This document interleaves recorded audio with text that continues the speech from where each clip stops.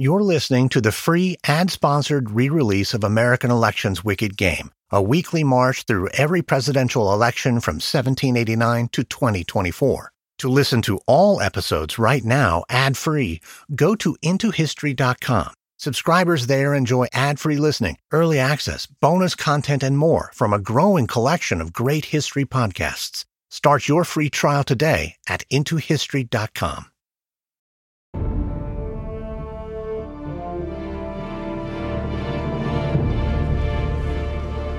It's April 1866 on Capitol Hill in Washington.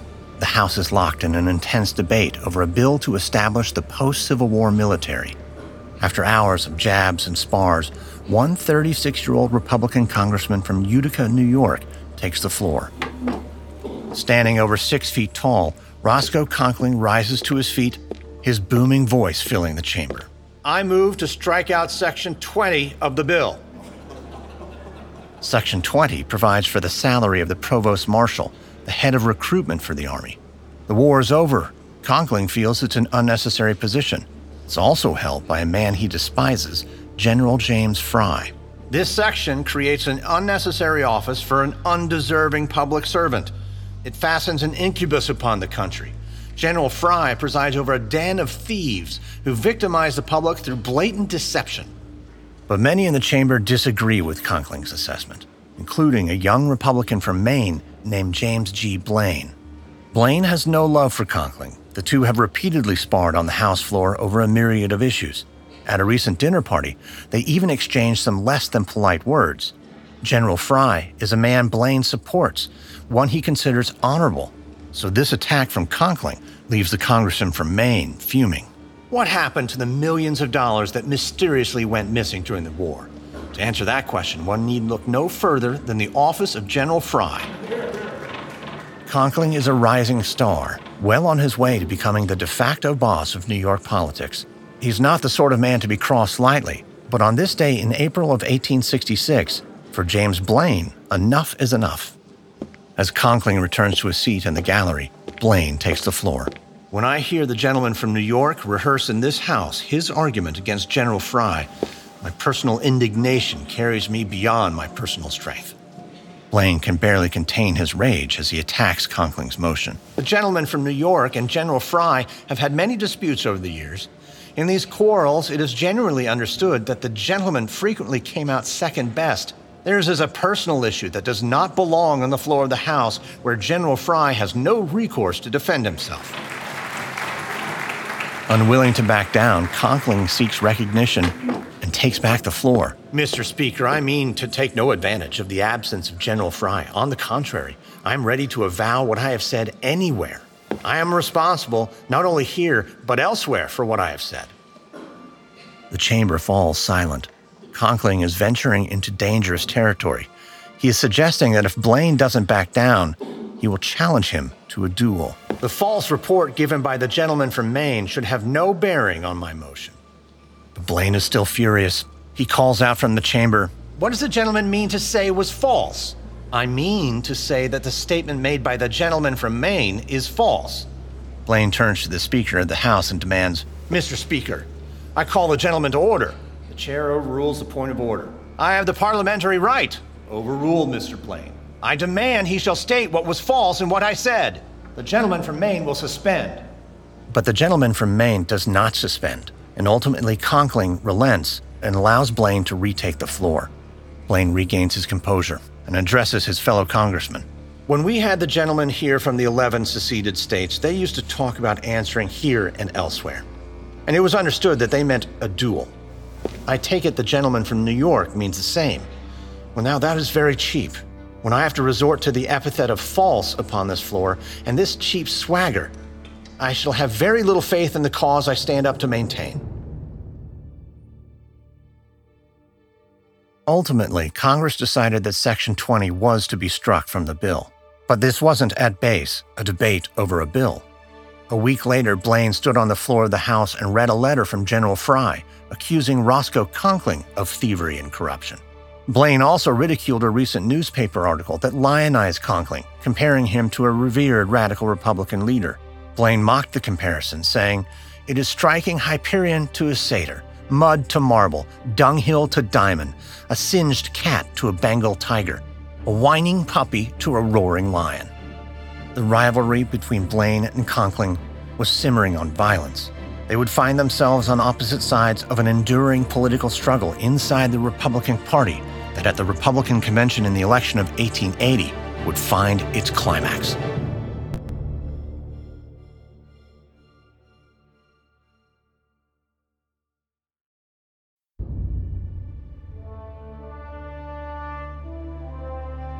From Airship, I'm Lindsey Graham, and this is American Election's Wicked Game.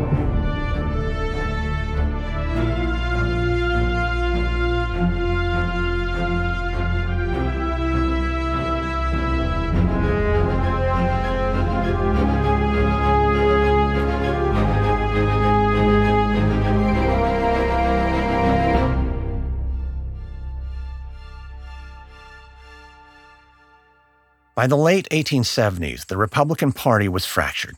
The radical Republicans, the men largely responsible for the eradication of slavery and the establishment of civil rights, were fading from prominence. Famous radicals like Thaddeus Stevens were dying or disappearing into the obscurity of retirement. Men like James Blaine and Roscoe Conkling were the future of the Republican Party. And these two men would become the leaders of two distinct Republican factions, the stalwarts and the half-breeds. Roscoe Conkling and the stalwarts were largely in favor of the political machinery that propped up federal patronage, a process by which elected candidates would reward their supporters with political posts and perks. The half-breeds were largely in favor of civil service reform, an attempt to eliminate federal patronage and replace it with a merit-based system, wherein the most qualified person would get the job regardless of politics. The term half-breed was an insult invented by the stalwarts. In the wake of the Civil War, Democrats in the South had consistently opposed President Grant's administration and the federal patronage system. Thus, men like James Blaine, who agreed with half the Democrats' policies, were themselves half Republican. Eventually, the half-breeds embraced the insult and wore it like a badge of honor. As the two factions of the Republican Party vied for dominance in the 1870s, Conkling and Blaine would rise to positions of power. Blaine would become the Speaker of the House and eventually a senator. Though his record on civil service reform was spotty, he would ultimately garner the confidence of many in the half-breed faction. Roscoe Conkling would become the de facto boss of the stalwarts and would control the levers of power in New York Republican politics. These two immovable forces would collide in June of 1880 in Chicago at the Republican National Convention. There, Conkling and Blaine would fight a political battle that would result in gridlock and give rise to a dark horse candidate whom neither man saw coming. In the midst of the chaos of the 1880 convention, former Major General James A. Garfield would rise to power. In the general election, he would strive to unite the two warring factions of the Republican Party and get the best of a formidable war hero Democrat. This is episode 24, 1880, Garfield versus Hancock, Maelstrom. During President Grant's two terms, Roscoe Conkling and the stalwarts had remained loyal even in the face of a never-ending list of scandals that plagued Grant's administration.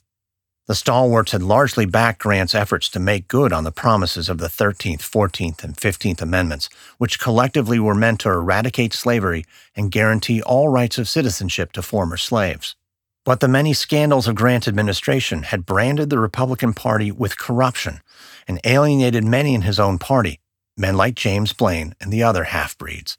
Additionally, during Grant's presidency, federal patronage was alive and well. So in 1876, the half-breeds helped to elect Rutherford B. Hayes, a pro-reform candidate. But the election of 1876 had only served to further damage the reputation of the Republican Party. Hayes' victory was the closest yet in American history. Vote recounts were required in several states, including Florida, but those recounts were controlled by Republican-run state governments. When Hayes was declared the winner, Democrats accused Republicans of stealing the election. They called the 1876 contest the Great Fraud of 1876, and they gave Rutherford B. Hayes the nickname His Fraudulency. Then as president, Hayes angered the stalwarts and the remnants of the radical Republican faction too. He presided over the end of Reconstruction and withdrew federal troops from the South, even in the face of mounting evidence that Southern states were depriving Black Americans of their constitutional rights. Additionally, Hayes made concerted efforts to fulfill his promise of civil service reform.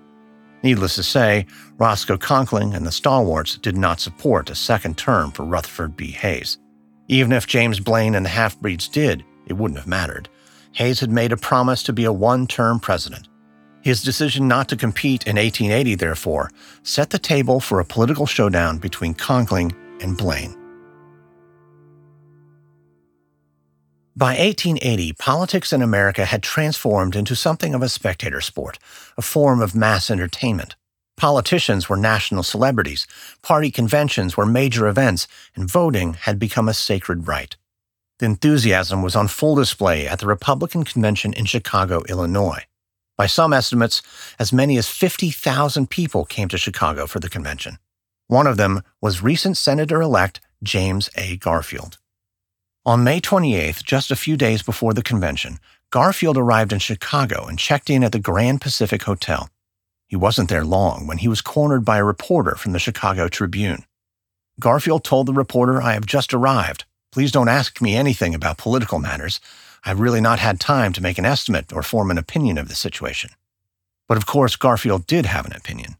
There were two clear frontrunners going into the convention. Conkling and the stalwarts threw their support behind General Ulysses S. Grant, hoping to resurrect his political career and make Grant the first president in American history to serve 3 terms.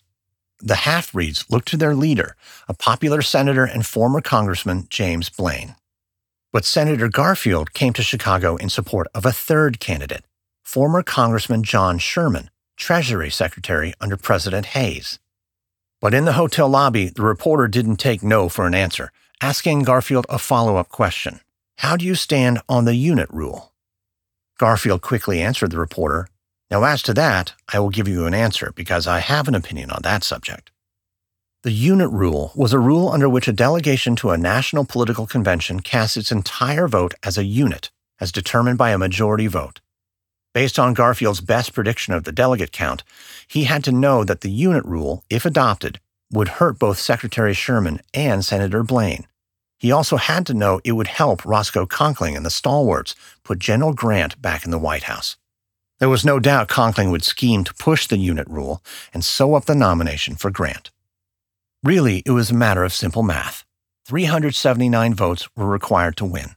According to one recent prediction in the Albany Register, James Blaine likely had 277 votes. Grant had 314. Sherman only 106. The rest were scattered among a few minor contenders.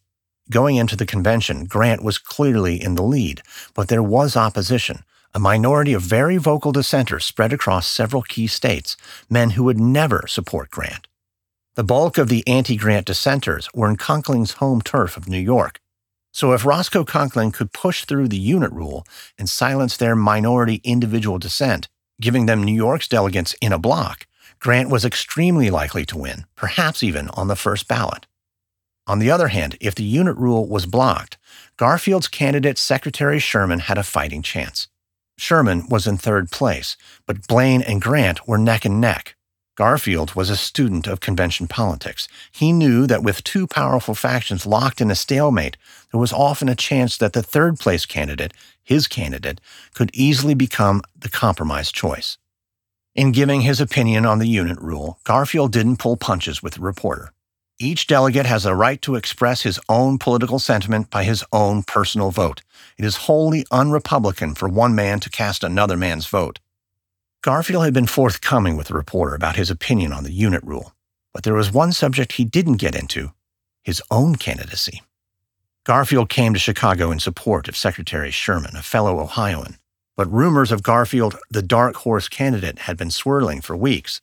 In late April of 1880, Garfield had received a visitor, a man who told him that members of the Pennsylvania delegation had aims to make him the nominee. But Garfield had declined their support. Sherman was his man. Back at the convention, on the afternoon of May 28th, Garfield and a group of key Sherman supporters met on the 5th floor of the Grand Pacific Hotel. Garfield told Sherman's men that the unit rule was the great question of the convention.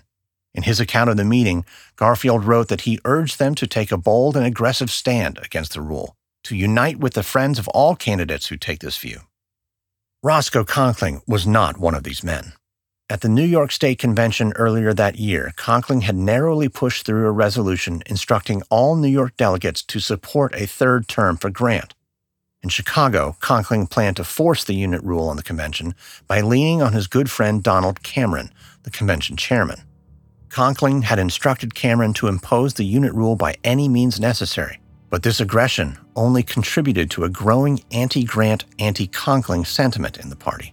And on this afternoon of May 28th, Garfield hatched a plan.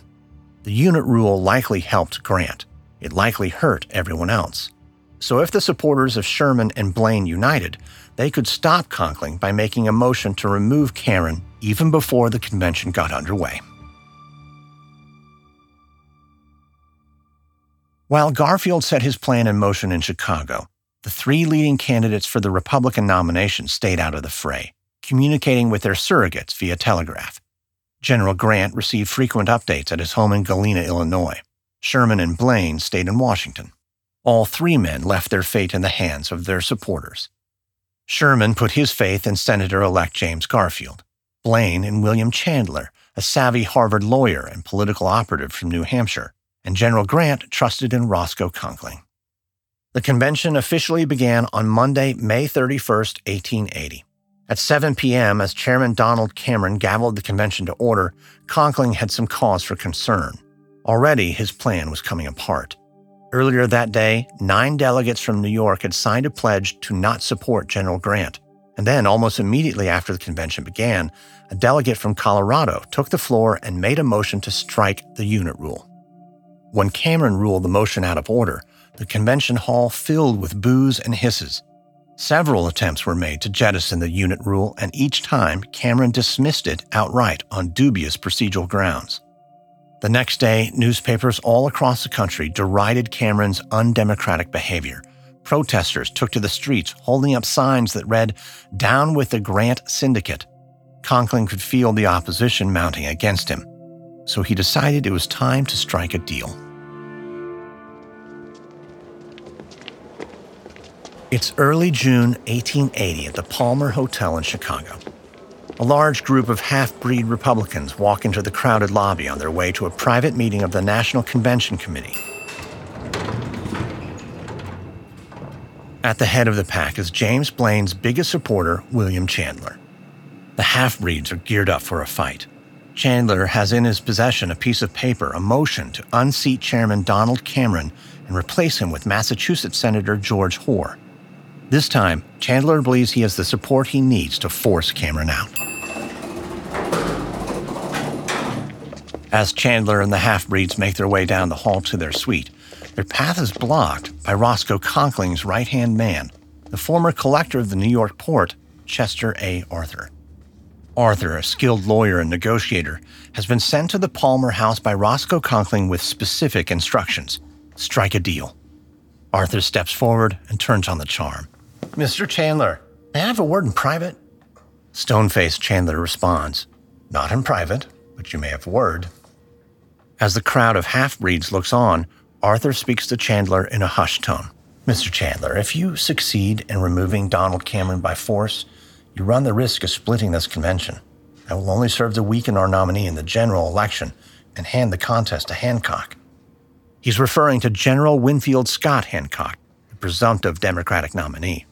The Democratic convention is set to take place in late June, but barring any significant impediments, all signs point to a Hancock victory. Arthur continues, "I think we can both agree that defeating General Hancock must be the priority. You will hear no argument from me there, Mr. Arthur. Good. So in that spirit, I would like to propose a compromise.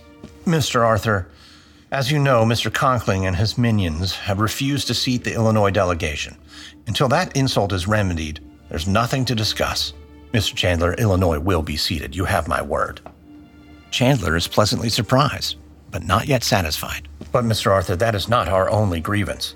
Mr. Conkling is attempting to manipulate these proceedings and prevent a fair and democratic process. On this point, we will never compromise. Yes, democracy. Mr. Conkling finds it very important and proposes that the delegates decide the question of the unit rule in an open, fair, and free vote." Chandler is very relieved. A split convention is the last thing he and the half-breeds want.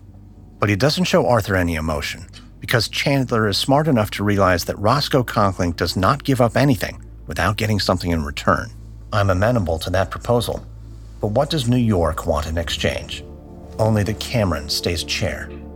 Chandler sighs in frustration. Arthur continues his pitch, but only for the moment. We suggest Cameron remain on the committee and your man, Senator Hoare, be named temporary chair till the issue of the unit rule is decided. Chandler is suspicious. Conkling is giving up a lot, and Chandler can't help but wonder if Conkling's compromise is a Trojan horse. Still, the alternative, a split convention, would be disastrous. I will need to discuss this with my colleagues first. Arthur extends his hand. For the party? Chandler takes it. For the party.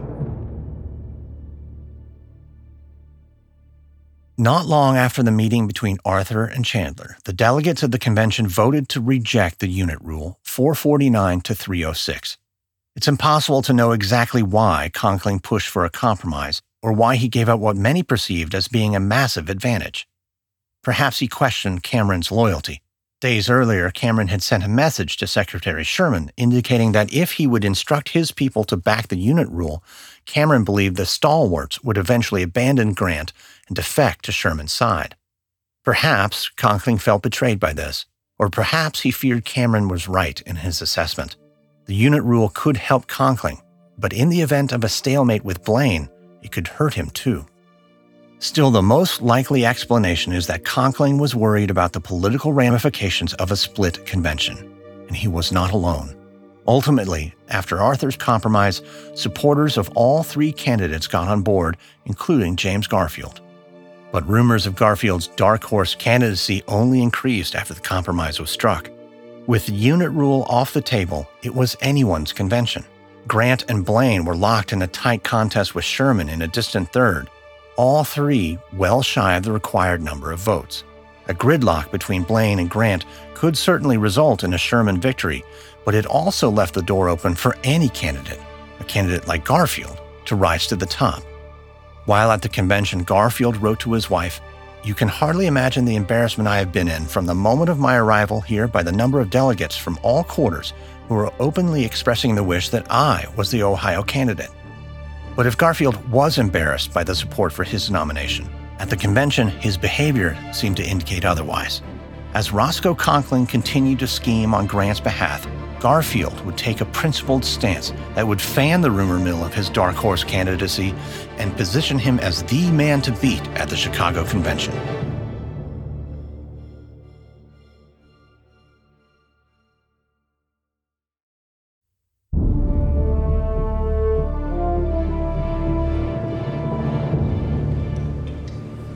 It's Friday, June 4th, 1880, at the Industrial Exposition Building on Michigan Avenue in Chicago.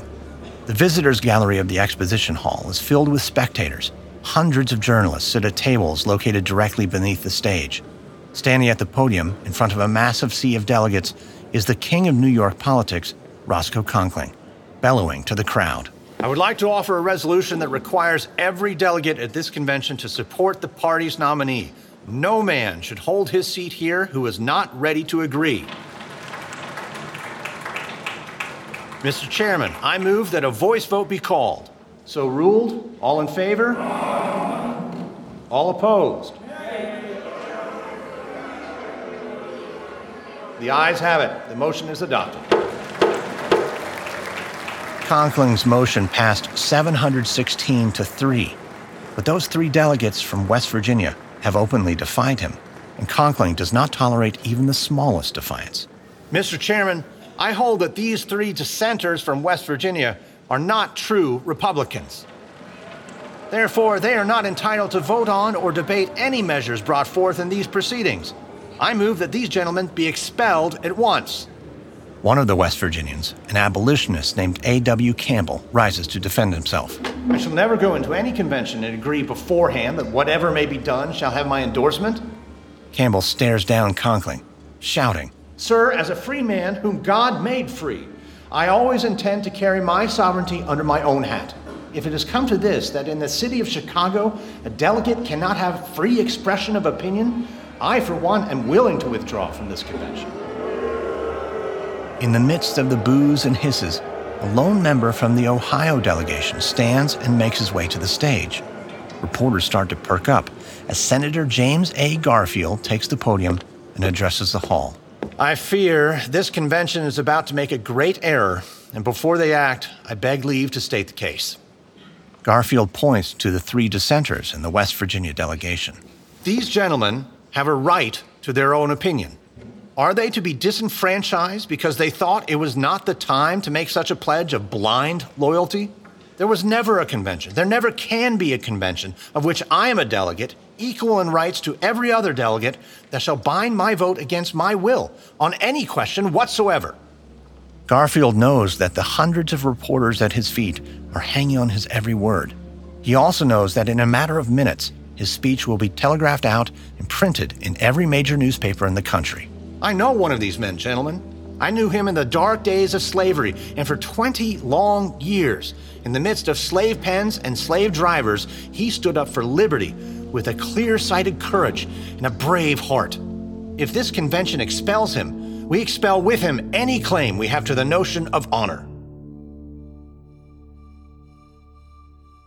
Garfield's speech hushes the delegation, perhaps even shames them.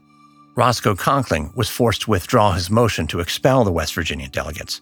He was defeated, but Conkling was also impressed. During Garfield's speech, he had scribbled a note onto a piece of paper and slipped it to Garfield on his way back to his seat. The note read, "New York requests that Ohio's real candidate and dark horse come forward. We want him in our sights while we prepare our ballots." The day after his defense of the 3 West Virginians, on Saturday, June 5th, James Garfield was scheduled to make another speech at the convention.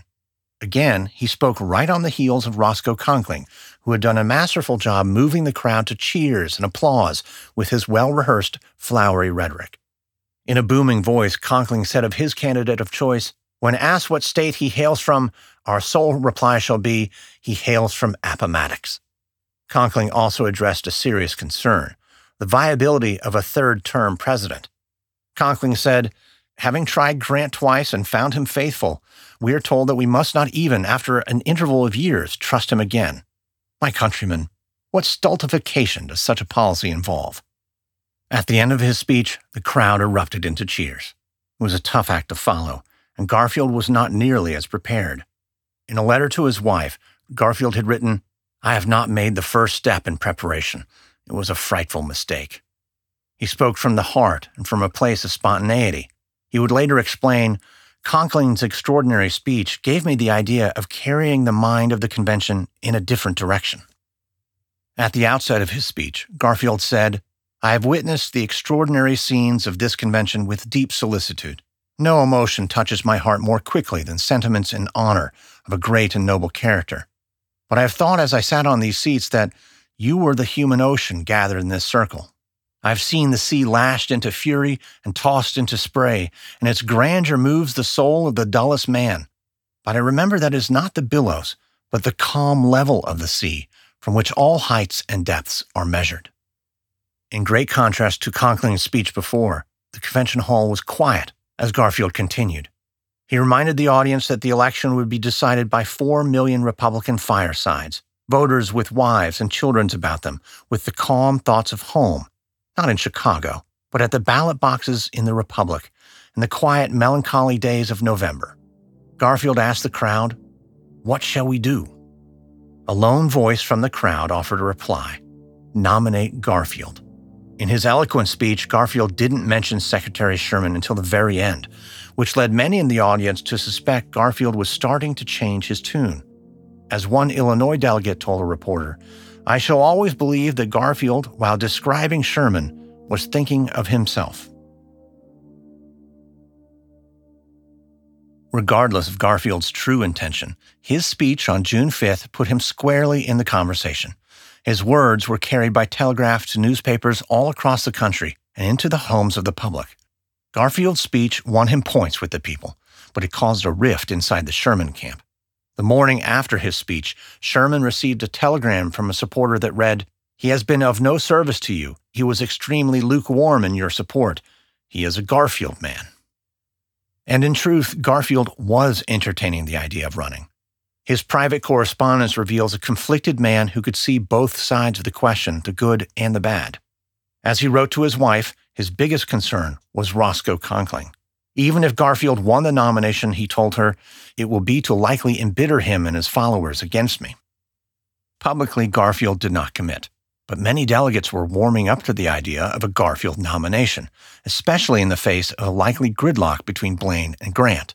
Garfield was repeatedly approached by delegates looking to test the waters, and repeatedly he dismissed the idea of his own candidacy and stood fast by Secretary Sherman. But despite his public posture, Garfield's speech had started something he could no longer control. On June 7th, the first ballot was in line with previous predictions in the press. Grant 304, Blaine 284, Sherman 93. On the first day, Garfield picked up a single vote from a Pennsylvania delegate. The rest of the votes were spread across several minor candidates.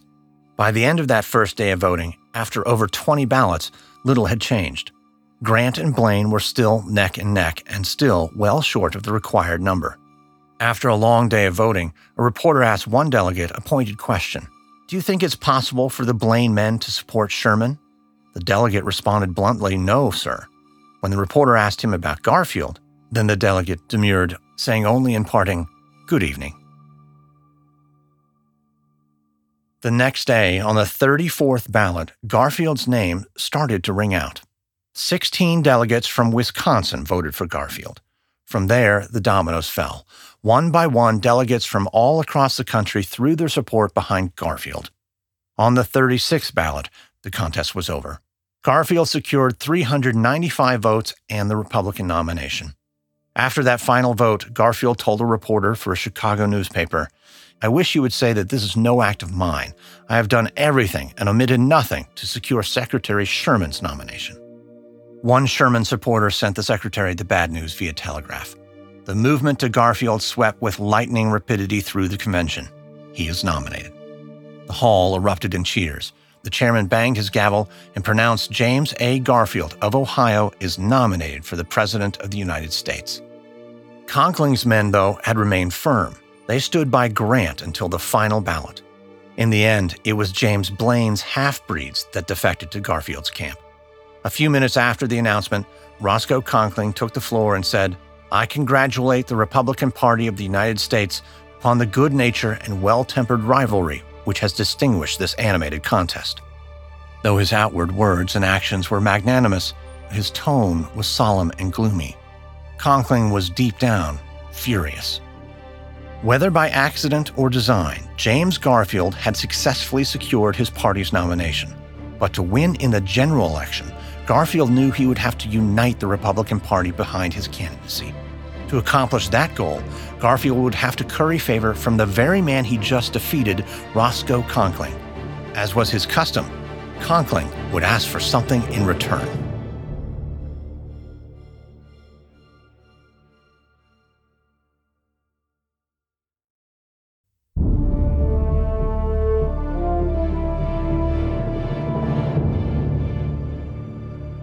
It's June 1880 in Chicago at the Republican Convention.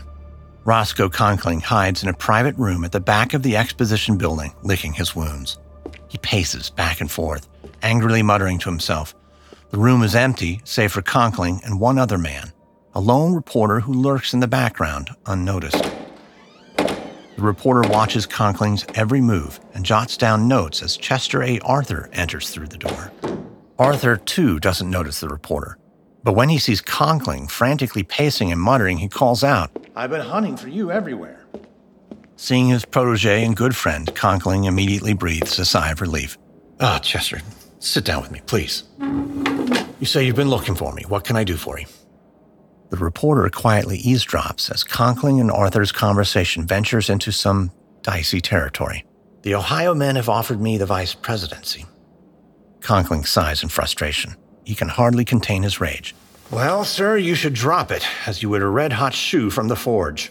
I sought you out to consult.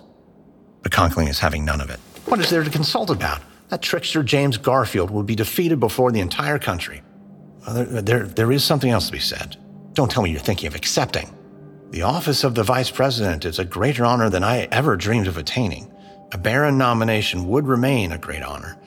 In a calmer moment, you will look at this differently." Defiant, Conkling snaps.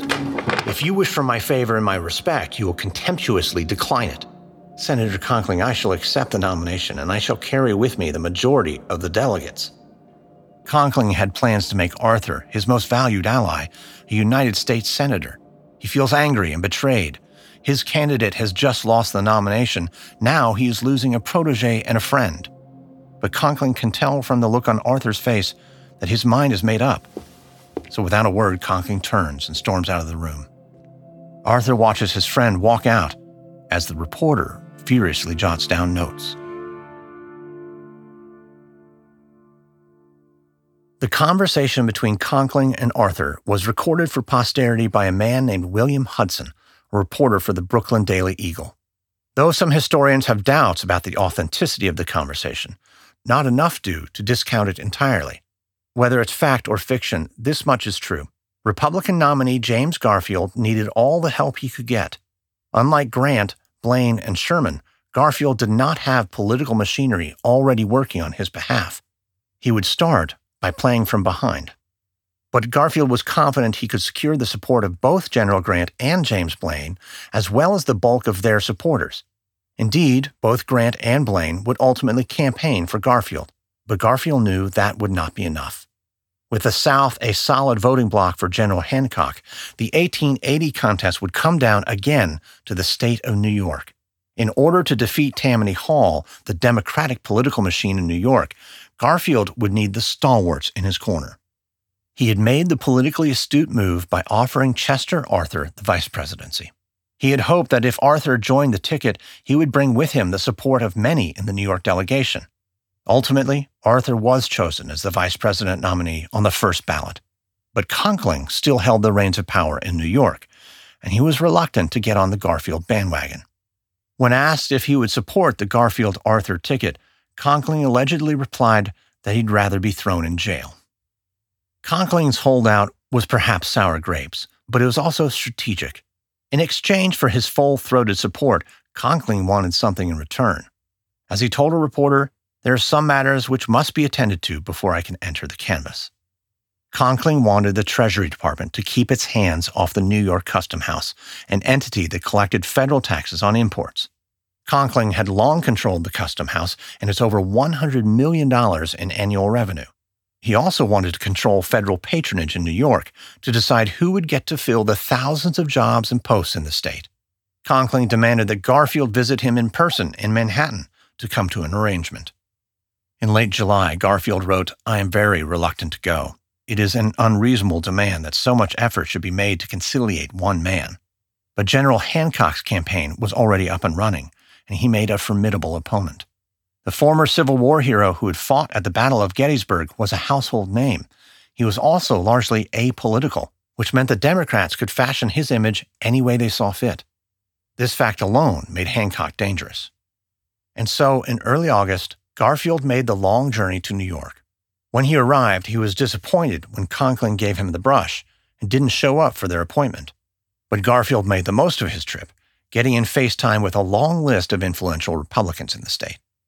It was days later when Garfield met behind closed doors with Chester Arthur and several Conkling supporters in a suite at the Fifth Avenue Hotel. One of Conkling's men laid out the score. Conkling wanted to know who Garfield planned to reward with New York's patronage, the dissenters who turned their backs on Grant or his loyal stalwarts. Allegedly, Garfield tried to ease their concerns. New York belonged to Conkling. He had no intention of upsetting the order of things. Garfield allegedly promised Conkling's men that he wouldn't do anything in New York without their express approval.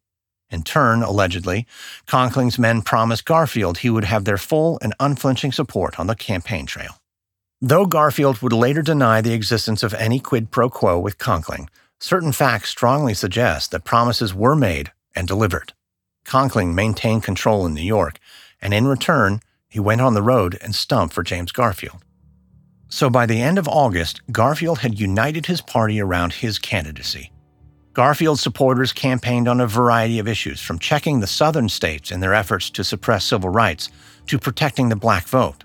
from public education to controlling the flow of Chinese workers into the West Coast. But there was one issue conspicuously absent from the Garfield platform: the labor rights of American workers. In the final weeks of the 1880 contest, Democrats would try to use this issue to their advantage. During the fall of 1880, James Garfield did not openly campaign on the road. Instead, he stayed home in Mentor, Ohio, and made a plethora of speeches to hundreds of visitors. While Garfield focused on what was called his front porch campaign, his supporters launched a relentless effort nationwide. In the press, they attacked Hancock as the candidate of the KKK and the Democrats as the party of the Confederacy. They highlighted Garfield's rise from poverty to the top of American politics and hailed his long record of service to the country, first in the Army and later in Washington. But Hancock and the Democrats mounted a deft opposition. Like Garfield, Hancock remained at his post on New York's Governor's Island and left the dirty work to his friends and supporters. In the press, Democrats cast Garfield as a feeble, corrupt politician, frequently reminding the people of his involvement in the Credit Mobilier scandal, one of the many scandals that plagued President Grant's administration. Garfield had profited from the scheme to the tune of $329, over $10,000 in today's money. Then, 2 weeks before the election, a pro-Democrat newspaper in New York delivered the Garfield campaign a crushing blow when they published the Maury Letter. The New York Truth claimed the letter was written by James Garfield to a Union leader in Massachusetts named H.L. Maury. The text, printed on the front page, read, "Yours in relation to the Chinese problem came duly to hand. I take it that the question of employees is only a question of private and corporate economy. Individuals or companies have the right to buy labor where they can get it cheapest." Garfield was known to be vulnerable on labor rights, an issue that didn't even make it into the Republican platform. And with New York in doubt and the South solidly behind Hancock, Garfield needed to win every other state to win the election, including California. Democrats widely distributed the Maury Letter in the hope that they could push workers on the West Coast away from Garfield and towards General Hancock. The Democratic National Chairman stood by the authenticity of the letter, saying, "It is Garfield's handwriting. Denial is worse than useless." The New York Truth stood by the letter as well, for a time. 2 months after the election, the New York Truth would finally admit that the Maury Letter was a fake. The most obvious clue was that the author misspelled Garfield's last name. Additionally, H.L. Maury was not a real person. A few days after the letter appeared, Garfield responded in print, writing that the letter was the work of some clumsy villain who cannot spell, nor write English, nor imitate my handwriting. Every honest and manly Democrat in America who is familiar with my handwriting will denounce the forgery at sight. Put the case in the hands of able detectives and hunt the rascals down. Garfield's stern and convincing response was published in newspapers all over the country. It was still an open question, though, whether California readers would believe it. On National Election Day, Tuesday, November 2nd, over 9 million Americans cast their ballot, 78.4% of all eligible voters. It was one of the largest voter turnouts in the history of the country. In the end, the Democrats' October surprise was enough to cost Garfield California, but not enough to overcome Garfield's national popularity. The 1880 election resulted in the closest popular vote margin in American history. Garfield won a popular majority by less than 10,000 votes. He won 214 electoral votes. Hancock won 155. If New York's 35 electoral votes had gone to Hancock, the Democrats would have won the election. In that state, over 1 million votes were counted. Garfield won by a mere 20,000 New Yorkers. It's not an exaggeration to say that had Roscoe Conkling not backed Garfield, he likely would have lost the election. It was party unity that put Garfield into the White House. But almost immediately after taking the oath, Garfield was again confronted by a splintering of the Republicans. When he stacked his cabinet largely with half-breed Republicans, Conkling and the stalwarts were furious. When he made attempts to pacify the stalwarts with favorable appointments, the half-breeds were incensed. The party was divided, and Garfield was between a rock and a hard place. In the midst of the Maelstrom, there was one man in Washington who had a plan to bring the party back together. This longtime stalwart Republican reckoned the best way to unity was to remove James Garfield from office. But this man was no ordinary Republican from New York. He was a deranged madman with a chip on his shoulder. In the fall of 1881, Charles Guiteau would seek Garfield's removal not by political means, but through a violent assassination. This is episode 24 of American Elections Wicked Game, 1880, Maelstrom. On the next episode, the election of 1884. In the wake of James Garfield's assassination, Vice President Chester Arthur faces a broken nation and a Republican Party divided over the question of reform, an issue that sets the table for two men looking to bring change to Washington, Maine Republican James Blaine and New York Democrat Grover Cleveland. This episode contains reenactments and dramatized details, and while in most cases we can't know exactly what was said, all our dramatizations are based on historical research. American Elections Wicked Game is an Airship production. Hosted, edited, and executive produced by me, Lindsey Graham. Sound designed by Derek Behrens. Music by Lindsey Graham. Co-executive produced by Stephen Walters in association with Ritual Productions. Written and researched by Stephen Walters. Fact-checking by Greg Jackson and CL Salazar from the podcast History That Doesn't Suck.